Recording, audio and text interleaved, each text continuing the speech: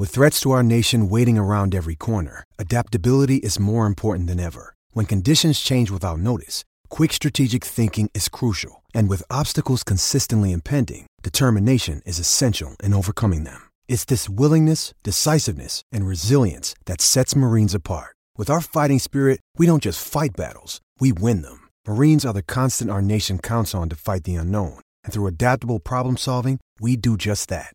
Learn more at marines.com.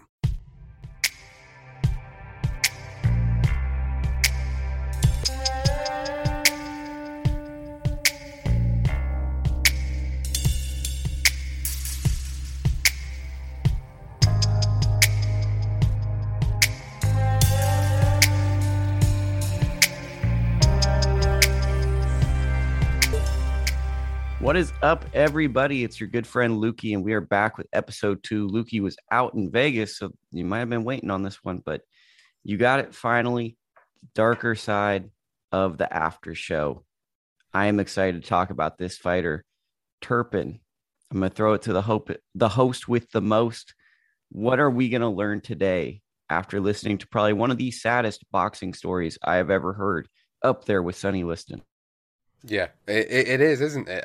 Welcome, obviously, everybody, to the dark side of the Abshow episode 2, all about the trials and tribulations of Randolph Turpin. This episode was one of the most interesting to sit down and research. I think I'll throw it out there first and foremost to everybody that's either listened or not listened yet. Go and listen, of course.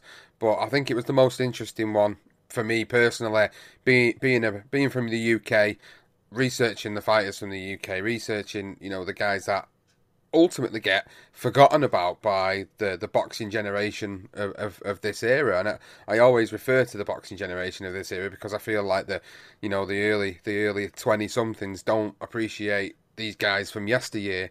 And for us, it was about bringing these fighters from yesteryear to the forefront. And unfortunately, Randy Turpin had so many amazing nights as a fighter, but had so many sad moments really throughout the course of his life outside of the ring, and the ultimate demise of him was even more saddening for me than probably more sadder than Johnny Tapia's, because Johnny Tapia got to do, I feel like Johnny Tapia maybe squeezed a little bit more into his life than what Randy Turpin did, and felt like Randy Turpin was suffering for a very long time, and he just wasn't given the help he was needed. He was just used and abused and spat out by boxing.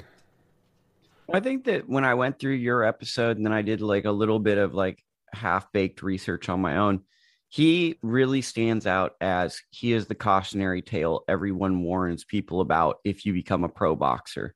You have someone that has success, basically deals with depression, deals with the damage from the sport, goes broke, was bullied, was a bully, and seemingly seemed to always find himself in the mix with sketchy people. That's like my summary.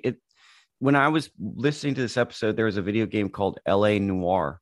And I remember one of the episodes or the series things was you take on a boxer. There's some boxing element. And it was probably based around Sonny Liston. But when I was listening to this story, it really felt like that's a time capsule of this was the archetype moving forward of the cautionary, sad boxing tale. Yeah, I think so. I think for everybody that's listening by now, I think you would have realised that there's a lot more to a lot of these fighters, isn't there? A lot more to a lot of them that we just don't know what goes on outside of the ring. And unfortunately, it all comes out in the aftermath of them either passing away untimely or, them being sectioned or them being put into prison for committing a crime. None of this information comes out at the time. So obviously when you're looking at these fighters at the time and you're only looking at them as a fighter, you don't really know what they're going through. You don't understand like how difficult the fame can be. With Randy Turpin, the biggest night of his life was when he beat Sugar Ray Robinson, who at the time was unbeatable. Randy Turpin comes along and shocks him. And then all of a sudden, it changes his life dramatically. There's parades in his local town. Fame is just thrust upon him. But it's the people around him, again, very much like the Sonny Listons of the world, the people around him that that really capitalized off the back of it. And there was a few characters in there that certainly fed off the back of his fame from beating Sugar Ray Robinson. Well, I feel like that one of the things, because I'm just from my notes, he went from almost like being bullied in the house to just being a notorious bully. And it seems like him being a bully made him the fantastic amateur boxer, which made him the great pro boxer. Was that he basically, from what I gathered from this story, was he got picked on at home. He got kind of made fun of. They called him the licker instead of the littlest. And then from that progression, he basically never wanted to be marginalized. And his antidote was just to make everyone's life hell around him. Turns into a great boxer. But being that type of person, aren't naturally the people that comfort you and you're comfortable around going to be a little bit sketchier than the average person because your social norms are not normal?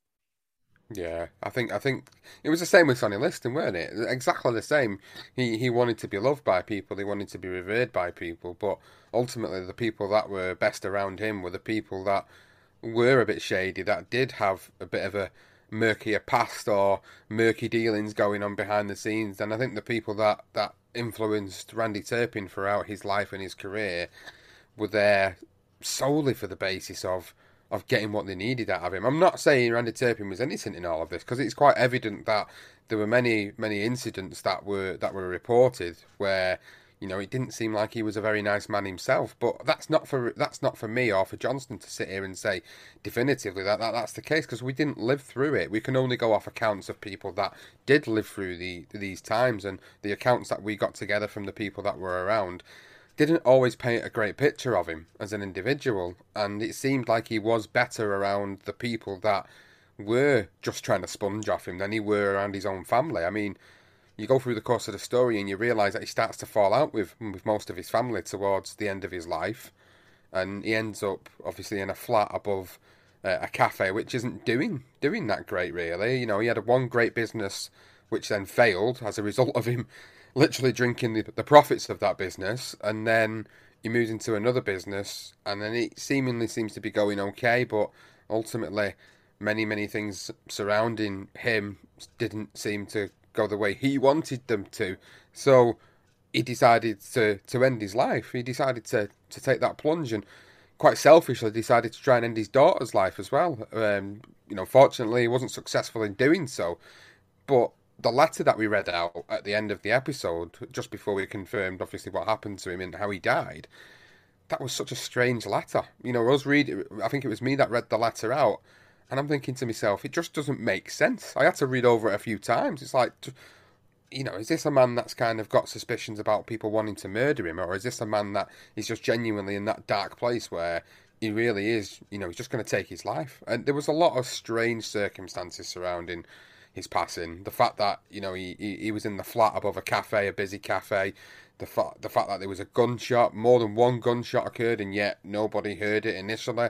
And it was only when his wife came to check on him that they'd found that he was dead and the daughter had been injured. It's like, hang on a minute, you know, this doesn't really seem right. Obviously, we weren't there. There wasn't a lot of reports that we could get. There wasn't any particular police reports that we could get hold of where it'd actually confirm everything. But they put it down to just suicide. But his letter indicated that there were some people that were after him.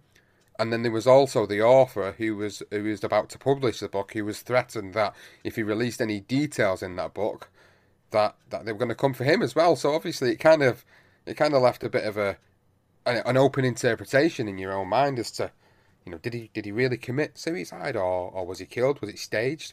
And I suppose, throwing the mic back to you, you know, after listening to his untimely demise, what do you think? What do you make of that all?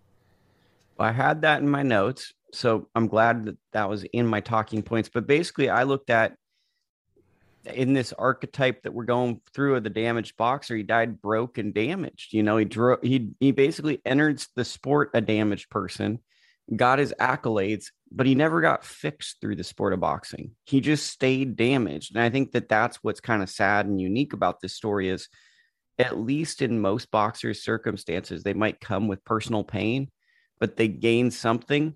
It felt like all of his accomplishments, and we'll get into the Ray Robinson win in a bit, nothing ever really fixed anything in his life. They were like band-aids and so forth. And getting to the end, I think that when you talk about the amount of domestic violence, the reports, the awful things that he had done, this feels like a case of you reap what you sow, or the boy who cried wolf. I just don't think people had sympathy for him and weren't even interested in checking if it was a suicide or not. They found the body. He's a troubled guy. He's always been bringing trouble.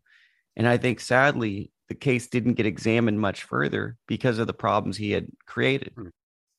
Yeah, I think that's probably a good assessment of it, and obviously it was during a period of time where life was completely different in the UK, policing was completely different in the UK, and obviously not long before that, another boxer who we covered for season one, Freddie Mills, he died in very suspicious circumstances. They ruled that a suicide, but in that episode as well, there were a lot of theories behind gangsters, possibly even Meyer Lansky from the USA, being involved in that particular hit. So there's always a lot of suspicions, and I know people sit there and go, "Oh, well, it's only a conspiracy theory."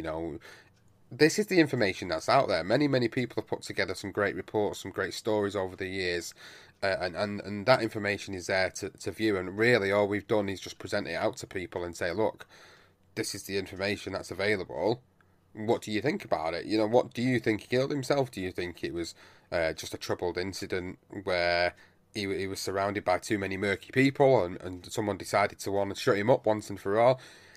Unfortunately, we just never know, because things like this, like you say, just don't get examined, because they looked at him as a bit of a stereotypical guy who'd come out of the back end of the sport with nothing, and he just got into the point of despair and decided to take his own life. And I think we've got to remember that he was very broke at this point in time. They were only just managing to make ends meet as well, and he'd finished boxing. When he finished boxing, he decided to become a wrestler. Then he moved on from wrestling and tried to do some bit parts here and there, and it just never really worked out. And the once great world champion ended up without nothing really, and that's the sad thing about it. Boxing definitely took more from him than he gave to boxing, really.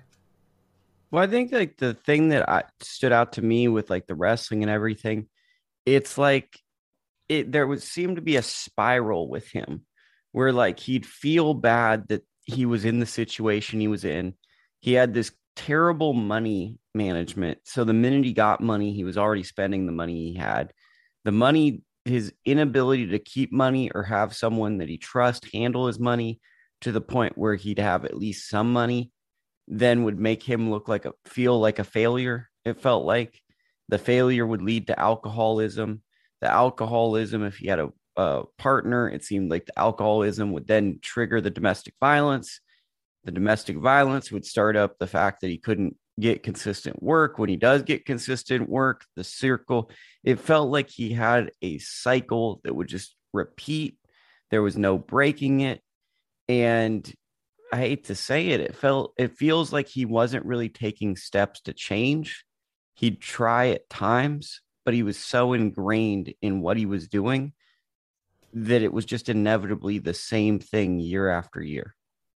Yeah, I can imagine it. It very much felt that way when putting the research together and delivering the episode. It very much felt like it was just one big vicious circle that he would repeat over and over again, year in, year out. And it's sad, isn't it? Because these guys have left stamps on the sport. Randy Turpin is regarded in the UK as one of the great British boxers ever. When people put their lists together, however they decide to use the parameters to put the list together, a lot of people always feature Randy Turpin in there, mainly because of his famous victory and becoming the world middleweight champion. That's ultimately what it sort of boils down to, because of what he did against Sugar Ray Robinson. But then people obviously forget about a lot of these incidents occurring outside of the ring. They don't talk about it. It doesn't get spoken about. It gets shoved away on a bookshelf in a library somewhere. Nobody ever discusses it, which is why we wanted to talk about this story, because it's a sad story. And I think a part of me feels like sorry for what boxing sort of took from him and what he weren't able to take away from boxing. But then a part of me also thinks, well, look at what he did. You know, there was multiple incidents where he was reported to have hit a woman or abused a woman in some way, shape, or form. The most prominent story for me was when he came to America, and Adele Daniels in particular had obviously took a shine to him, and the reports were that he was going to bring her back to the UK. They were going to get married. He didn't follow through with that promise. So when he came back, she basically did give him a big kick in the bollocks and made it out like he had hurt her. He had done many things to her, and obviously he was arrested and to be put on trial. And that was, I think, the final touch that really sent, if anything would have sent him into a spiral, I think that incident, that whole saga, I think would have been it. Because he was, all this money was taken from him. What little money he had was taken away from him. So he had nothing. So he'd beat Sugar Ray Robinson, gone to America to defend his title against Sugar Ray Robinson, ultimately losing in the rematch, and then also losing all this money in the process. Yeah, I mean, the thing I was thinking about too, and you brought this up, is whether it's Carlos Monzon, Sonny Liston, Randy Turpin, people love to talk about how smart they are about boxing and how they know about this fighter, and this is why you need to respect them. But they don't ever try to put the person in a modern context. So, like, if you want to remember Randy Turpin's major win over Ray Robinson and his abilities to basically would you say he brought Britain into the modern boxing era? He was the first version of a Calzaghe or now we got Josh Taylor. He was bringing the modern era to Britain, maybe Bob Fitzsimmons, maybe Ken Buchanan, those type of guys. But we never want to look, or there's not many that want to look at Ali, and then they look at, well, even though he stood up for civil rights, he also was a segregationist. Or George Foreman did some wild stuff, but now he's selling grills and he knocked people out. When we go back and look at history, I feel like when we look at legends, we want to look at what made them legendary, but never really think about who they were as a person, just romanticize it and then say in past times things were much better. Yeah, I think that's very, very accurate statement. I think, look at the episodes we've done so far. Look at Carlos Monzon was one of the first 3 episodes that we did for season 1. People speak about Monzon as the greatest middleweight. He is the greatest middleweight. That's without a shadow of a doubt. That's what everybody says. And then they put Hagler behind him. But they don't talk about what he did outside of the ring, do they? The first thing they think of Monzon is middleweight champion, the greatest middleweight champion. It's the same with Randy Turpin. Like, everybody thinks of Randy Turpin, and you'll always think of the synonymous win over Sugar Ray Robinson, and they won't think about anything else about him. And this is the whole point of the series. It's not just to, like I've always said, it's not just to sit here and slag these fighters off. And, you know, they're not here to defend themselves. It's not about that. It's about presenting people with a story about, actually, there was a lot more to this individual than just a win over Sugar Ray Robinson, winning the title, bringing the British boxing into the modern era. Yeah, okay, he held it for 64 days. He loses it in the rematch. But for that alone, people only focus on that element of it. They don't focus on everything else that went around, the sad story. I mean, even jumping back in the timeline a little bit and jumping back to earlier on when he decided to down some disinfectant and essentially looked to commit suicide very early on. I think the warning signs were there very early on. But at that time, there was nobody around to help. The era that they were in, you know, there was a massive stigma around it. Mental health wasn't even spoken about in that era. If you were a man, you were expected to go out and work while the women were at home. You were expected to bring the money home. You weren't expected to struggle. You weren't expected to cry even. You know, you were expected to just go out and do everything while the women were at home looking after the kids and making the food. And that was the era that Randy Turpin was in. So these mental health issues that he was having were just there, and they just continue to get worse and worse and worse over the years, to the point where he completely cuts his family off. I mean, his brother Dick was in his corner. His brother Dick was the first black British boxer to win a title for the British title in the UK. He cemented his own legacy in his own right, and ironically, Dick's grandson Jerome actually listened to this episode, and then he commented on it, and it was only because I questioned him on Twitter. You know, you've got the same surname. You know, is it just a Twitter name, or is it actually, are you related to them? And he went, yeah, Dick was my granddad. So he's the great. I think Randy Turpin would have been his great uncle. I think that makes him. So, you know, he listened to that episode, and even obviously elements of that must have rang true to the Turpin household there, and it must have been stories that they must have been well aware of there. But Randy Turpin celebrated over here in the UK, but they don't speak about this. There's even a statue in Leamington of him. You know, that's out there. But they don't speak about any of this. And my hope was that they actually realised he had a really difficult life. He struggled. He had a lot of issues. I don't condone any of the actions, any of the domestic abuse. We don't condone that. But there's a lot of issues surrounding it that could have probably have been prevented, and they weren't. I mean, it's not unlike like a Jake LaMotta, right? You can celebrate Jake LaMotta, but you also have to address things. Some quick hits for me. Racism from Winston Churchill didn't age very well. Like Winston Churchill's blatant racism to pop up in this episode. History will probably not look fondly at that. The Ray Robinson win, I like the context you added to his career, saying the fact that he had basically there was a girl who walked across the street 300 yards, goes missing. Robinson had no clue about the girl coming to see him. It weighs over the fight. He loses this fight.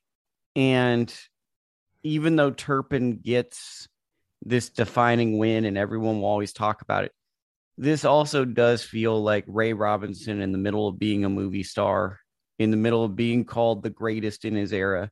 A tragedy happens. This feels like the perfect trap fight before we knew what trap fights were.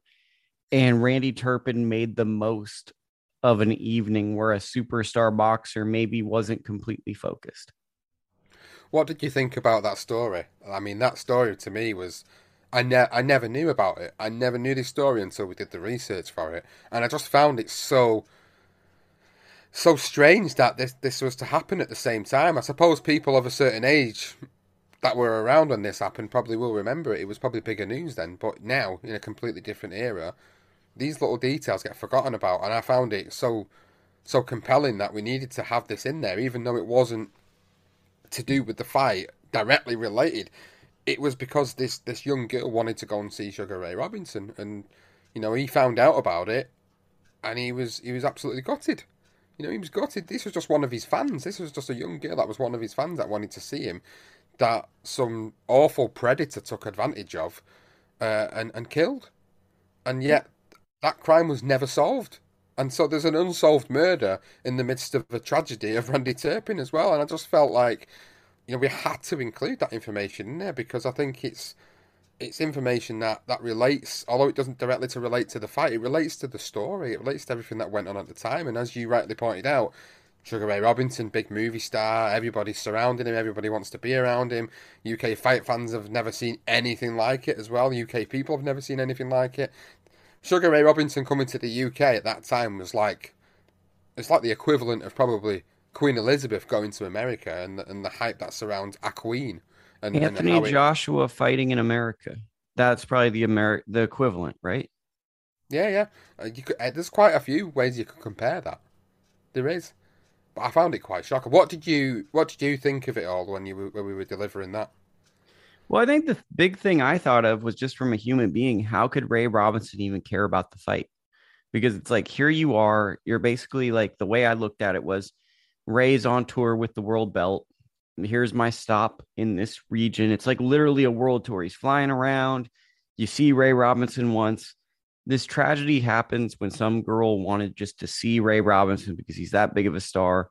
A predator, a terrible person takes advantage, kills the girl.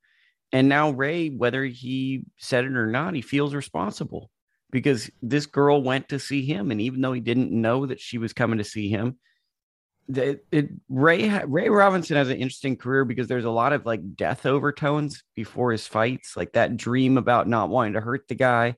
Then there's this. I feel like it's hard to just focus on a tough fighter if this lingers over your mind leading into a fight.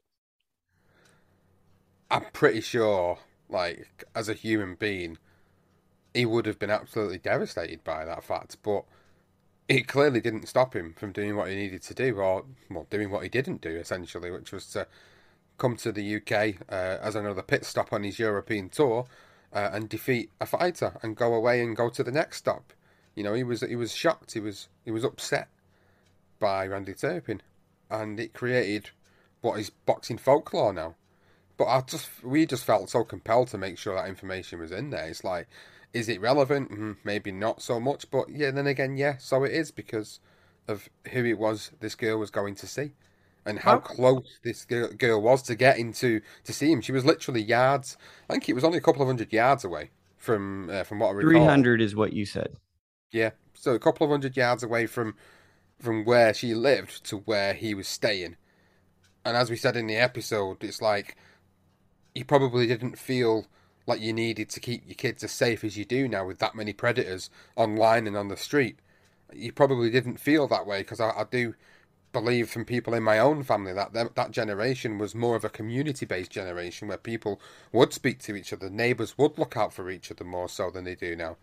So I can imagine the grief of the parents, I can imagine the grief of Sugar Ray, but it didn't stop him getting in the ring, and that night was just one of them nights that happened. And most recently, Joshua Ruiz. Obviously Joshua got absolutely obliterated by a guy who didn't look like, physically, seemingly, he'd go in there and do that, even though we knew he was a very skilled fighter. But I just found it really compelling, the whole thing, the whole tale of that incident. But Ray Robinson then, the actual fight with Ray Robinson, did you have the chance to go back and look at what went down there and how it all panned out for the two?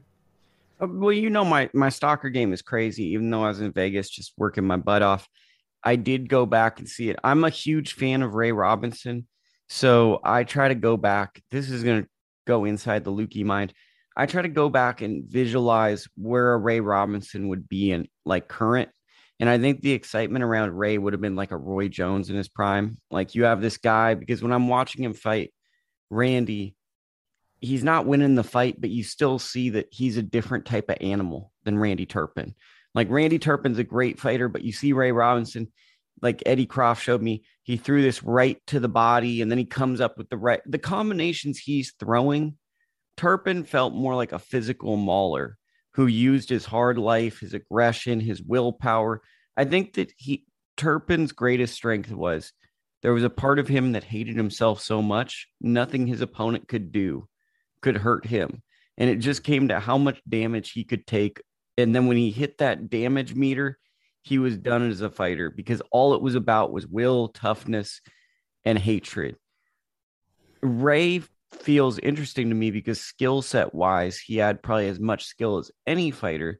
The issue with Ray was sometimes I think that his focus, or he was so talented, he didn't always just stay in the ring. He wasn't always present in the ring. Sometimes I think his mind could leave the ring and then he'll be like, oh God, I got to come back and then I'm going to win this fight. And we saw with certain fighters, guys could sneak up on him. Sure, he fought a lot more, but LaMotta snuck up on him. Turpin stuck up on him. I think the big takeaway, and I've said a lot too much probably, is that guys like Turpin and Ray Robinson, they don't make these type of fighters anymore because these are the guys where it's like, we're not hearing about followers. We're not hearing about this and that. These were scary guys. Ray Robinson was a scary guy who became a movie star beating people up, and people looked at him as a pretty boy. Then you got Randy Turpin, who probably would fight you on the street and fight you in the ring. And these guys were getting at it, and it looked almost like a tune-up fight. Like, if we're being real, it's looked at. So, I mean, I think the biggest takeaway for me was just how tough these guys were in this era.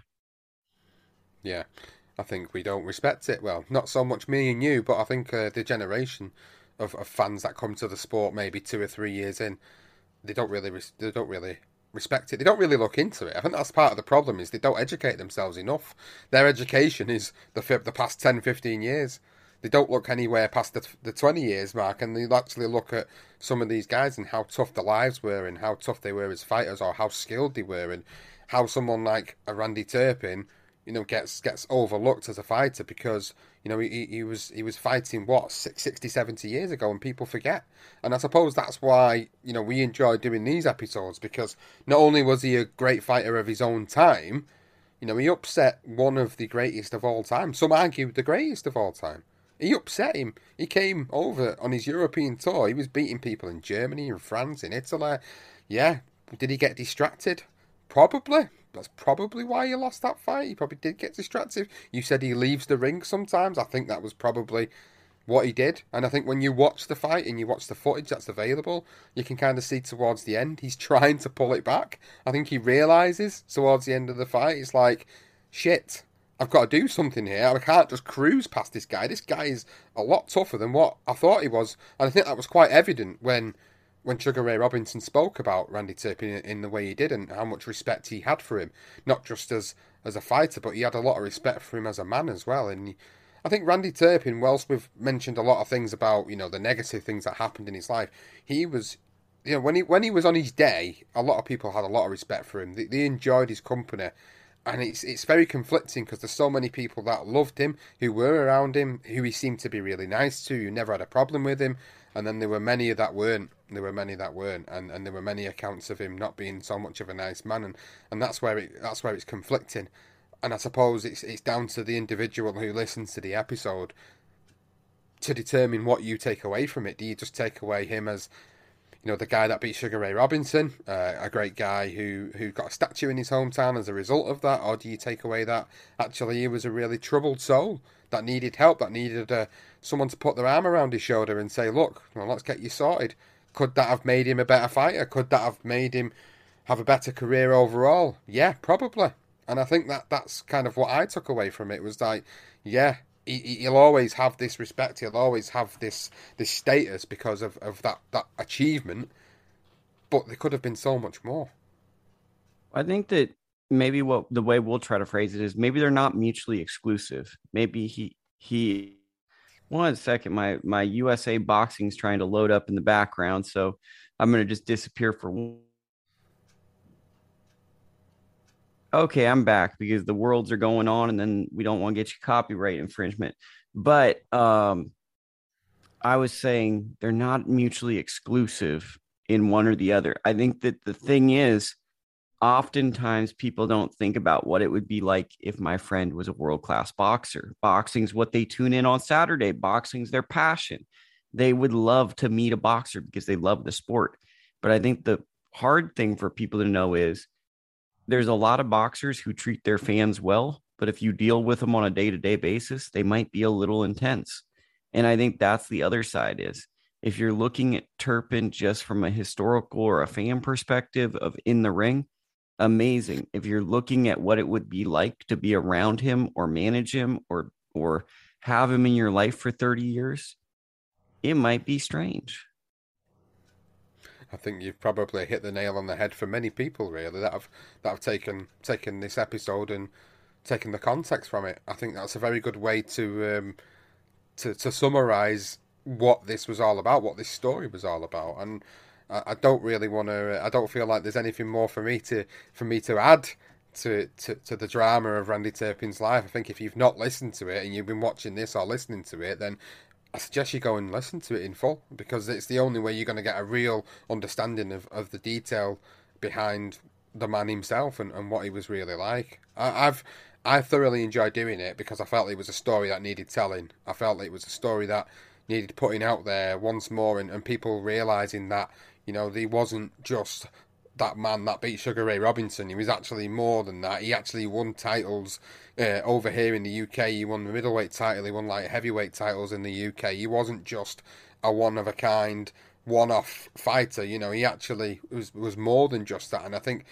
we do mention a lot of that in the episode, but we tend not to try and focus on all the boxing career, because we do cover that for our career profiles podcast. So, Randy Turpin, if we was doing a career profile on him, we'd be talking more about the significant wins of his career, not just Sugar Ray Robinson, the fact that he went on to win the British light heavyweight title, the Commonwealth title, the European title. He wasn't just it wasn't just a one-off night, Sugar Ray Robinson. I think that's what I'm trying to say here is, yeah, he wins the title of Sugar Ray, but actually there were a lot of things he did in the ring that made him the boxer he was. And I think that's the other easy thing, like with an Andy Ruiz, Buster Douglas, because if in many ways, and I didn't even think of this until now, so what kind of host am I? He was kind of the first ever Buster Douglas Mike Tyson in many ways. He was the first guy where it's like, here's the superstar, here's the really good world level fighter, but superstar guy 9 times out of 10 probably beats this guy. And it's kind of evident because the way Robinson did him, he did the rematch and he didn't want the trilogy. And that's kind of evident of these guys. If they ever get to that stardom, Douglas never had the Tyson rematch. Andy Ruiz beats Joshua and then he loses to Joshua and they're like, okay, we're going somewhere else. We don't want to do this a third time. And that's kind of the story is you get these guys that kind of, I view Turpin as a guy, tons of talent, never fully met his potential.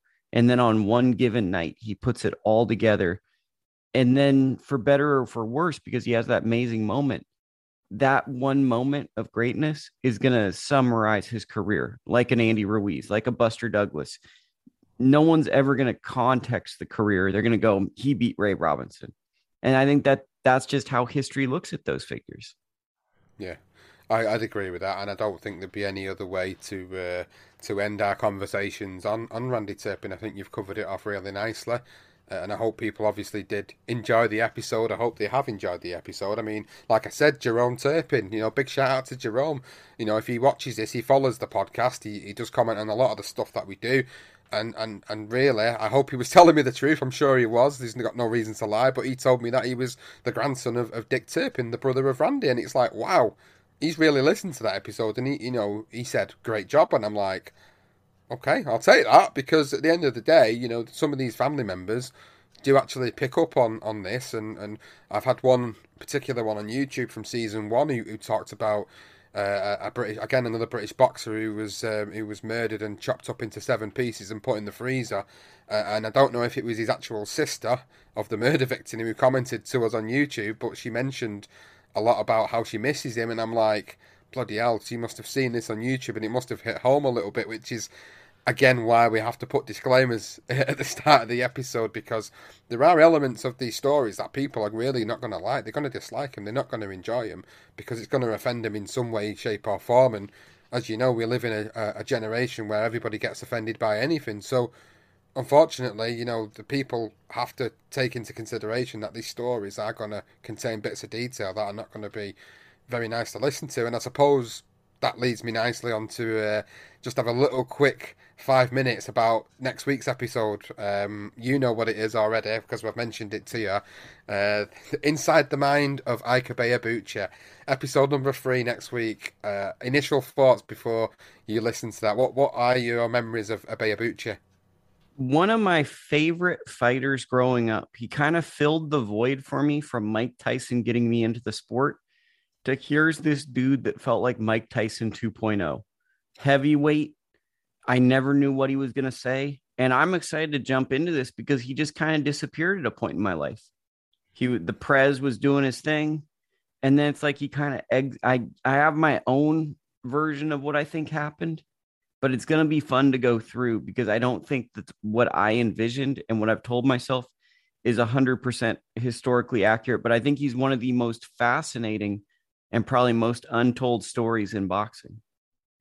He very much is, and obviously, we've done our podcast on him. There is a book that's just been released, that coincides with our release of this episode as well, and we will have the author on the show next week after the episode's been released. The author of that book, Luke G. Williams, The President of Pandemonium is his book from Hamilcar. I'm giving him a cheap plug here, but it's a great book. It really is. He's done his homework and he's actually had conversations with Ike in the past, and he was a very good source for us as well as others to be able to put an episode together about Ike. And I think people are already looking forward to this one. The reaction on social media already is that this is a guy, like you said, he's a guy that excited a lot of people for a good few number of years, and you honestly felt like he was going to be the next heavyweight champion of the world at one point, and then all of a sudden things just change and he disappears, and he's been away from the scene for so long. And at one point, he was actually going to be on the undercard of Manny Pacquiao and Tim Bradley, and he was going to be back in the ring. And then all of a sudden, he disappears again. So all that story is there. We get to fill them gaps in of what happened all them years ago and what's happening now, even as far back as even as not as far back, but even as recent as this year. We've got information that's come from Luke that as recent as this year as to what's going on with Ika Ibeabuchi. So I'm really excited for that one to go live, and obviously I'm excited to be back on here next week talking about Ibeabuchi, his story, and obviously your interpretation of what comes out of that. Well, I mean, just a quick spoiler. The thing I always remembered, and I don't really remember it that well, was people trying to explain to me that he went with some form of an HBO executive to a dinner. And then, like, he basically threatened the guy. And depending on who's telling you the story, it's like he grabbed the guy. Someone said it was a weapon. But it's just like, at that time frame, you'd never hear stories from fighters like that. And that it was just memorable. And then, so I'm excited about it. But I'm really, I want to say to everyone listening, I'm loving doing these shows because this is like boxing college. I'm going through all these different stories. I'm learning more about the fighters. It's fun. We're going to be back next week. Lukey from ITR Boxing, go follow all that stuff. I'm just thrilled to be a part of this journey. Oh, it's a pleasure, Lukey. You've been a great host, and we've got another 7 after shows to do yet, because there are 10 episodes in the season in its entirety. So we've got another 7 different stories to go through. For anybody, obviously, that wants to find the podcast on social media, it's at darker_side_pod or BTR Boxing Podcast Network on all social media. This video version is on ITR Boxing's YouTube channel exclusively. So if you want to look at our very lovely faces and you want to hear us talking about an education in boxing history, then obviously this is the place to come and obviously see all the great content that Luke is putting out on a daily basis. Different fights, different fight previews, reviews. Make sure you're getting subscribing to ITR Boxing as well. And obviously thank you for listening, Luke. I'll hand it over to you to finalise. I just want to say, Lukey Boxing on Twitter, itrboxing.com. This has been a complete honor to be on this show, to be able to host and talk through these, not just to be brought on with my great friends over here at the Darker Side of the Boxing, but also for the fans that love this show, the listeners. It's a great honor because the UK, the world has great boxing fans. So I really appreciate any and all that tune in every week because this is a great show. And I just want, instead of plugging myself, I want to just say how much I enjoy every week listening to these shows, and to be a part of it, it really means a lot. It's a pleasure. Honestly, we really appreciate your support and everybody's support, and thanks so much to everybody watching this video or listening, and please make sure you do go and check out ITR Boxing, the Dark Side of Boxing, and any questions, just drop us both a tweet. You know, we're all on social media. You're at Lukey Boxing. I'm at Sean BTR Boxing. You can find me on there. Guys, it's been an absolute pleasure, Lukey. As always, I've really enjoyed this episode.